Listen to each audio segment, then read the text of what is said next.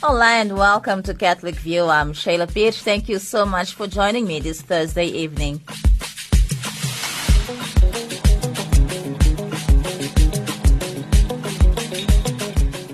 Coming up in today's Catholic View feature, being a Thursday, we focus on women, and today we learn more about the Siz'Imbokodo movement.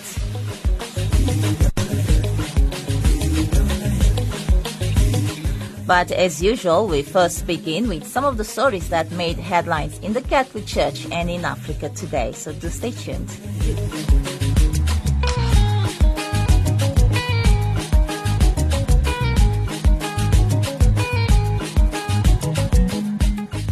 This is Archbishop Buti Tlhagale of the Catholic Diocese of Johannesburg. You are listening to Radio Veritas, the good news for a change. In your headlines this Thursday evening, Pope Francis writes preface to book on the curse of corruption. SA calls for calm in Lesotho following killing of Tabani's wife. And Mrs. Universe comes to SA. Good evening once again, I'm Sheila Pires.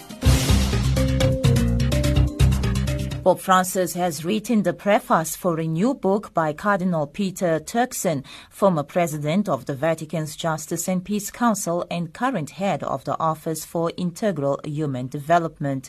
The volume, which was published this Thursday, explores the origins and devastating consequences of corruption, which the Pope describes as a curse and a cancer that can consume our lives. Philippa Hitchen reports from Vatican Radio. The Italian volume, which is available in bookshops from Thursday, explores the origins and devastating consequences of corruption, which the Pope describes as a curse and a cancer that can consume our lives. In his preface, the Pope describes corruption as the breakdown of relationships that every human being has with God, with our neighbours, and with the natural world around us.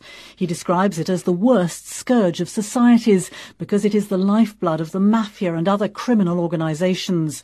Corruption, he says, is the origin of all exploitation and trafficking of people, drugs and weapons. It is at the heart of all injustice, lack of development, unemployment and social degradation. Pope Francis praises the book for exposing the ramifications of corruption and the way it can tempt all of us in our political, economic, cultural or spiritual lives. The spirit of worldliness can corrupt us all, the Pope warns, leading to a hardening of our hearts and indifference to those around us. The Pope ends his preface with an urgent appeal to all Christians and all people of goodwill to combat this curse, this cancer which can consume our lives. From Rome, the Church is coordinating unprecedented activities in the face of the migration crisis. The Dicastery for Promoting Integral Human Development has gathered dozens of representatives from episcopal conferences in the countries most affected by this problem. They have recounted what they witness daily. One example is in India, as Monsignor Oswald Lewis explains. We have migration from 28 countries, but they are largely from Pakistan, Sri Lanka, Tibet, Myanmar and Bangladesh. Mexico is one of the countries hardest hit by migration crisis. Bishop Guillermo Ortiz regrets that neither the migrants nor the government of his country are aware of their rights and duties, as many of the migrants end up in the clutches of traffickers, an indicator of both the weakness of the state and the vulnerability of the migrants. It is important that the executors know the laws, understand their meaning, and why they exist. But also, we need to inform our migrant sisters and brothers of these laws and what they have the right to ask and demand. The objective of this meeting organized by the Vatican is to gather information from the local churches in order to collaborate with the UN. The United Nations is seeking a global treaty that defines both the rights of migrants and refugees and the duties of their host governments. This will be necessary in order to avoid abuse, injustice, and the violation of human rights. Pope Francis in person has told the two under-secretaries of the dicastery that deals with the migrant issues that the strategy will not be developed by the Vatican, but by the local churches. Father Fabio Baggio is the dicastery under-secretary for promoting integral human development. La priorità che ci ha detto è quella di metterci in ascolto. He told us that the priority is to listen. The local churches are the first protagonists of the pastoral action of the Church. We must listen, in particular, to the bishops by reading, revising, and developing their proposals to really assist those needs that are perceived from the bottom up. Pope Francis, who is a descendant of migrants, decided to direct this dicastery himself. He meets once a month with its undersecretaries.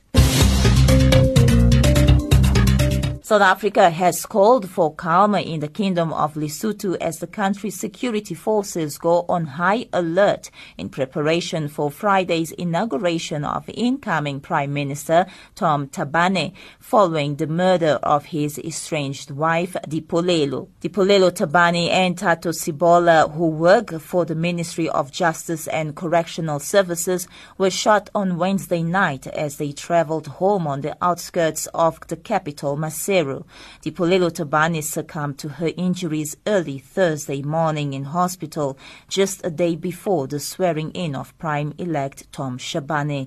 For more on this story, I spoke to Mr. Boy Mohapi, the Executive Secretary of the Lesotho Catholic Commission for Justice and Peace. The shocking incident, really, it has really brought surprise to everyone.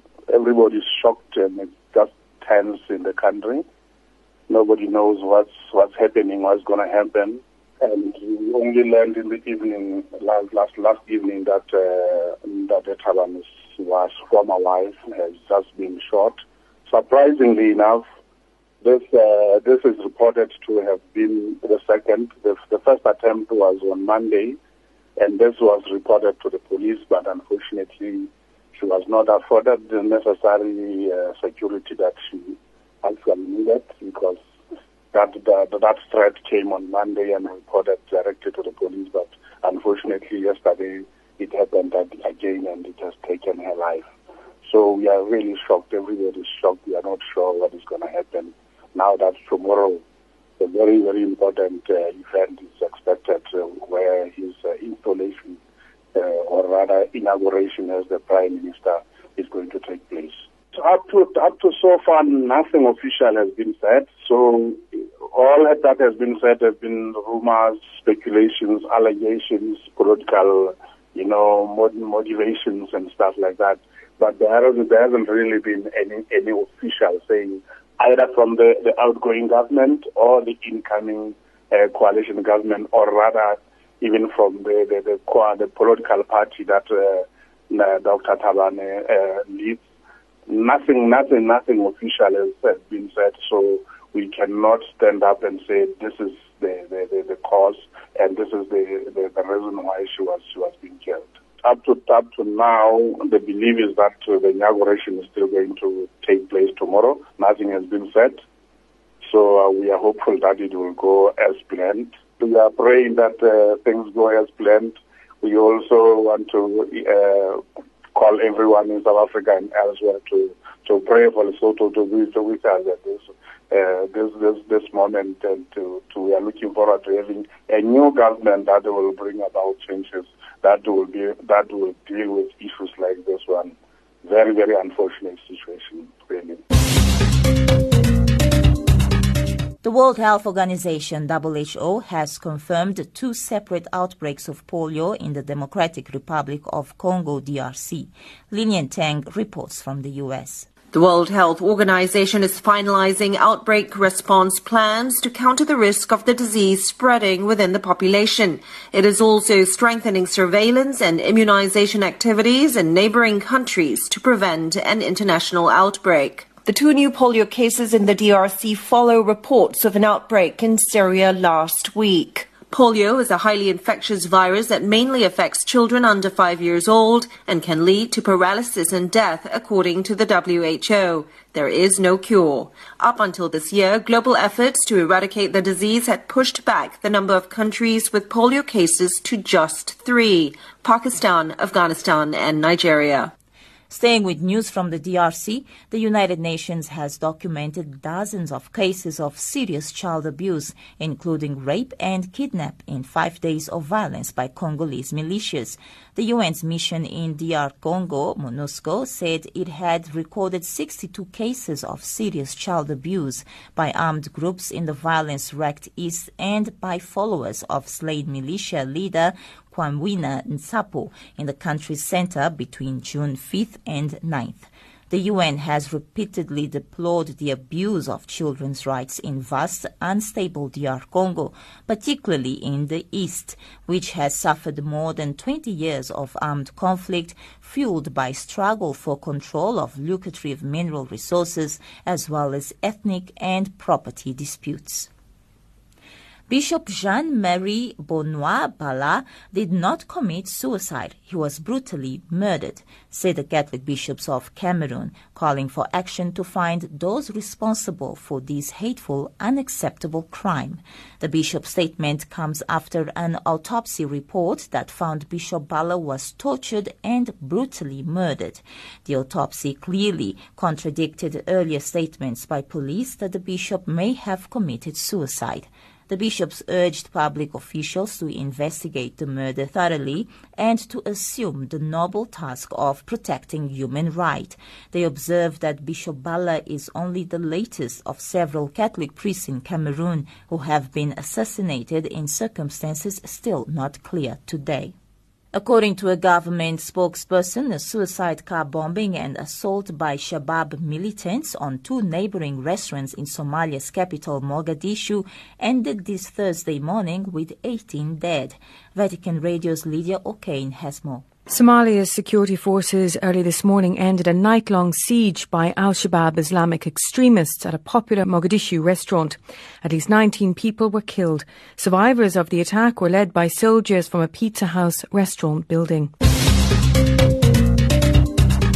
On to international news. Closing gender gaps by 20% by 2025 could add up to $5.8 trillion to the global economy and boost tax revenue.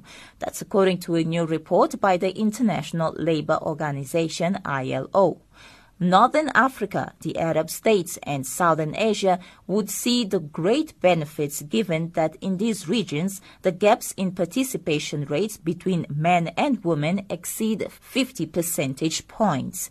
The ILO, which monitors global employment trends, releases its flagship World Economic and Social Outlook every year. Matthew Wells reports from UN News.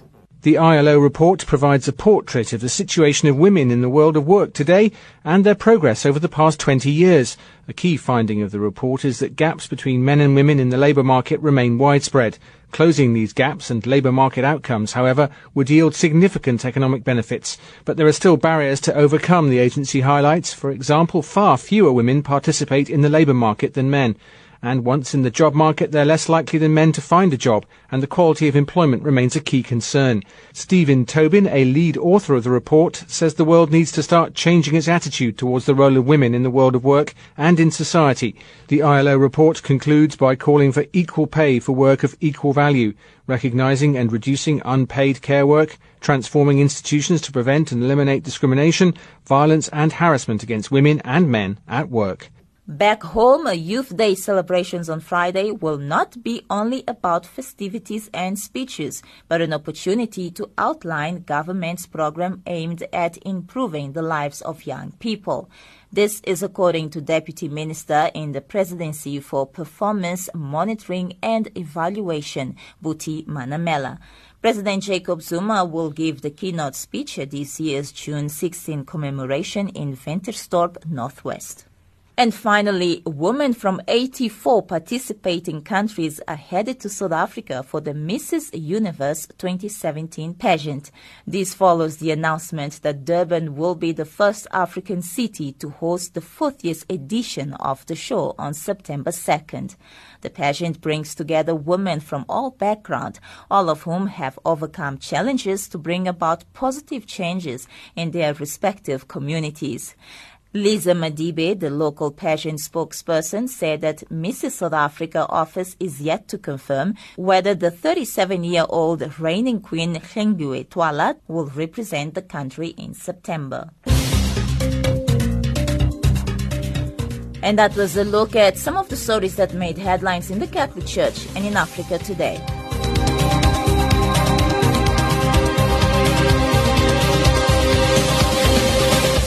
Thank you once again for joining me this Thursday evening. It is Catholic View coming to you on Radio Veritas 576 AM, otherwise on 870 DSTV audio bouquet. Of course, you can also listen to us online. Simply log on to our website, radioveritas.co.za. I'm Sheila Pires, and coming up next is our Woman Feature.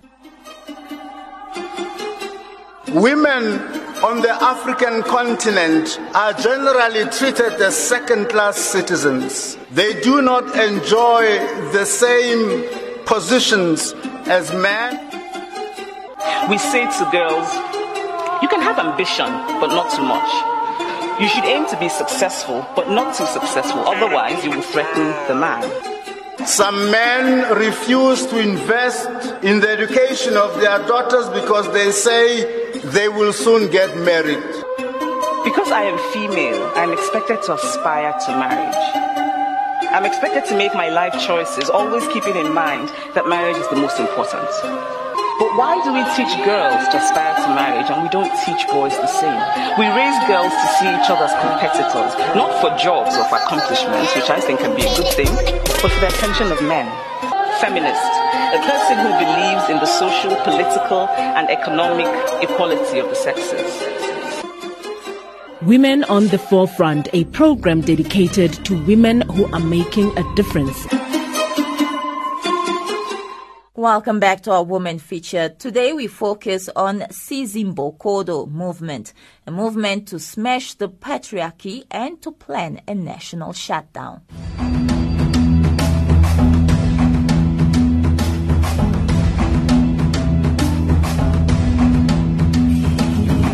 A broad base of activists, individuals, part of collectives, trade unions and social movements, as well as from CBOs and NGOs, are uniting energies for a national shutdown in August 2017, with lead-up activities already underway. On Wednesday, the movement called Siz'Imbokodo gathered in Johannesburg Central Methodist Church to launch the first of various meetings to galvanize and ensure that current legislative laws concerning the rights and protection of women and children are implemented. I spoke to Pumi Mtweta ahead of Wednesday's meeting. Siz'Imbokodo basically comes from Imbokodo, which is the rock. From the famous slogan adopted by women from 1956 when they marched to the Union Building. So this collective or initiative or platform met for the first time on the 18th of May last month following the murders and rapes and brutality that women's bodies are facing, women trans and lesbian bodies are facing in South Africa. If you can see that in the month of May alone, it is reported that 68 women, trans and lesbians were murdered, just 1 month on its own. And we know that South Africa has the highest statistics. So basically, this is an initiative to say enough is enough on one hand, but also to do it in a systematic way of attacking patriarchy, of attacking everything that goes against the respecting of women's bodies, and of attacking the way in which masculinity can act itself out in a way that says, I own you, you are mine, and I can do whatever. And what is the worst is, the idea of women's bodies being burnt, the idea of trans bodies being mutilated, and so on. So this initiative basically tries to engage in a process-long, not in an event form way, in a process-long way in which we will develop a set of demands which will hopefully turn into a women's charter, women's rights charter, trans people's charter, that will be presented to government, but with CBOs, NGOs, individuals, all concerned people of all ages, to actually try and eliminate patriarchy, eliminate violence, eliminate misogyny from our communities. So this meeting today at the Central Methodist Church in Pritchard Street, downtown Johannesburg, aims to bring together the many voices and peoples that have been meeting to discuss these issues together under one platform, with the hope of uniting our efforts and building towards achieving the goals that I just mentioned. If there's one thing about this country, we have so many laws. Exactly. The problem is that the laws are not being upheld. That's right. Women also suffer at the hands of the police. If you might have picked up last week, there was a vigil outside the Boysens police station because the police haven't done anything in relation to the taxi rapes that were reported 2 months ago. And the MEC for Safety and Security had promised that they would deal with it as quickly as possible. To this day, we haven't had a response on that regard. So we're not talking about laws. We're talking about a radical shift in the way in which society, men, think about women's bodies. So if there is a political will, for example, to eradicate violence against women in this country, you would have heard our president say something, but we know that this is not like a priority on his list either. You would have heard the Minister of Police say something. Just to talk about one person is not enough when you have like 68 people in 1 month dying, and there is not even a public outcry from our government. So one side is to say, let's make these laws work. Let's make sure that the sexual offenders register is available to everybody, so that I know, like I might have a neighbor who has been convicted of a sexual offense. But more than the laws is that we need to think of other type of messaging, other type of outrooting a patriarchy and violence in our communities. So for as long we cannot just be going to court and doing outside court, doing outside the police all the time.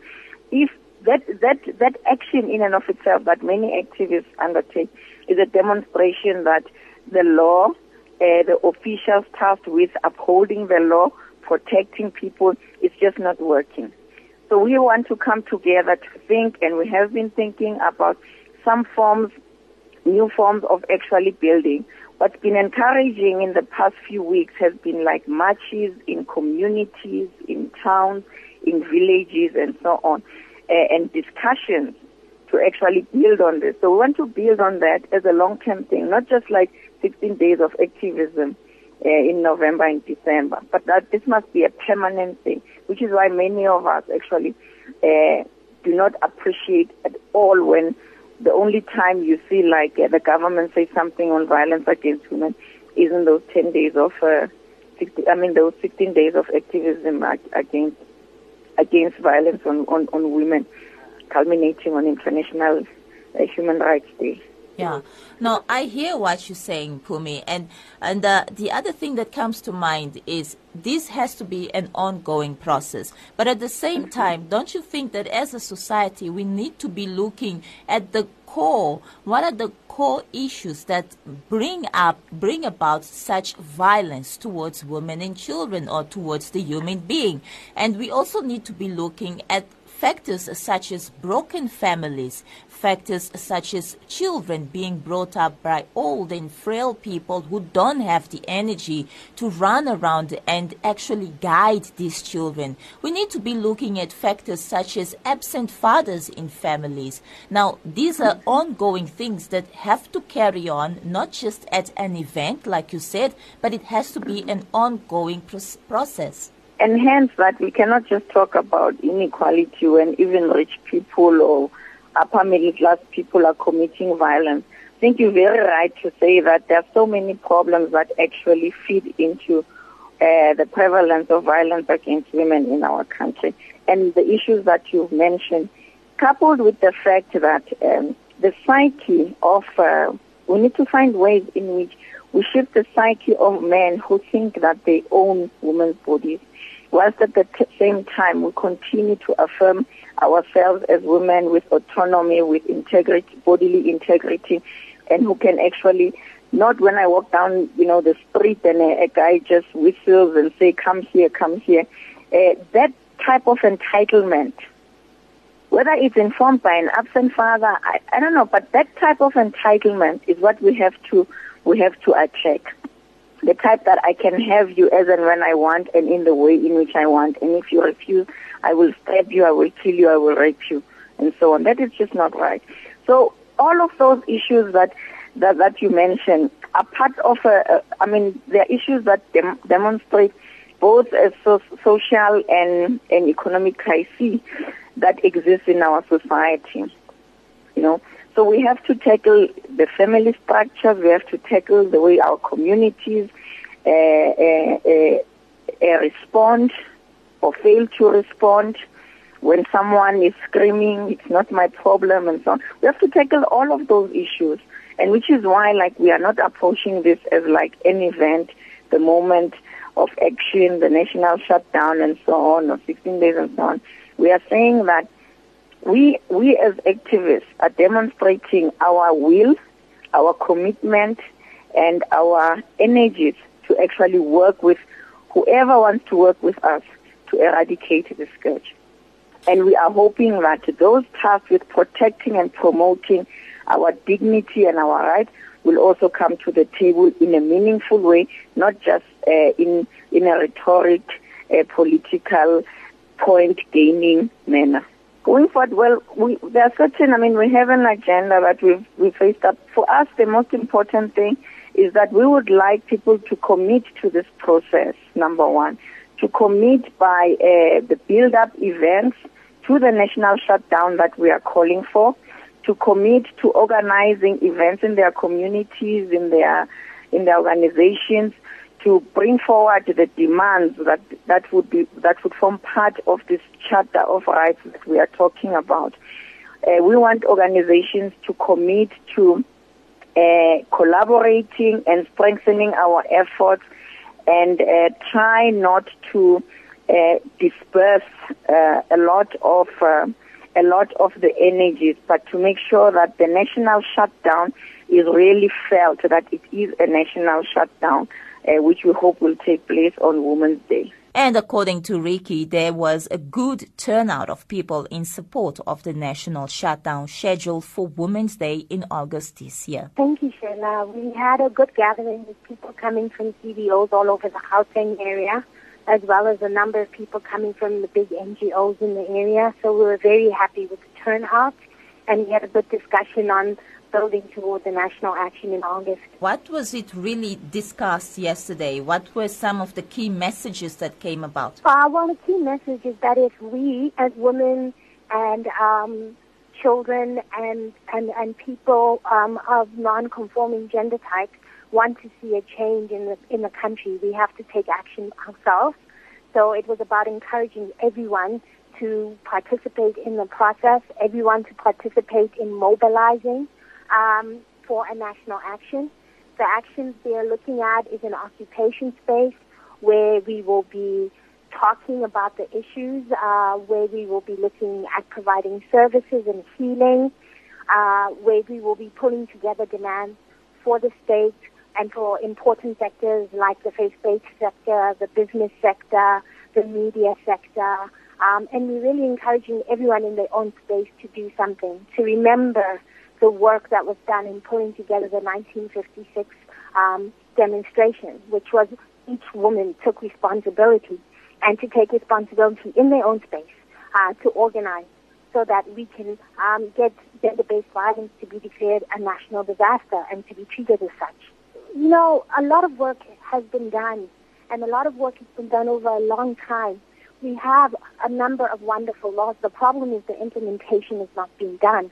The process implementations, for example, in police stations, so that the police can properly receive and address complaints. So essentially our call is that the existing laws and constitution we have need to be properly implemented. A lot of work has been done calling for a national strategy to be accepted and resourced and implemented, and that still hasn't been done. So we're not even at the level of talking about new laws. We're talking about implementing laws already in existence. Furthermore, we're talking about changing people's behavior. So we're calling on people, we're calling on sectors to behave differently. We're calling on ministers and rabbis to preach differently in the pulpit. We're calling on business to plan differently for what happens both within their premise, but also how they impact and affect safety outside of their premises for their workers.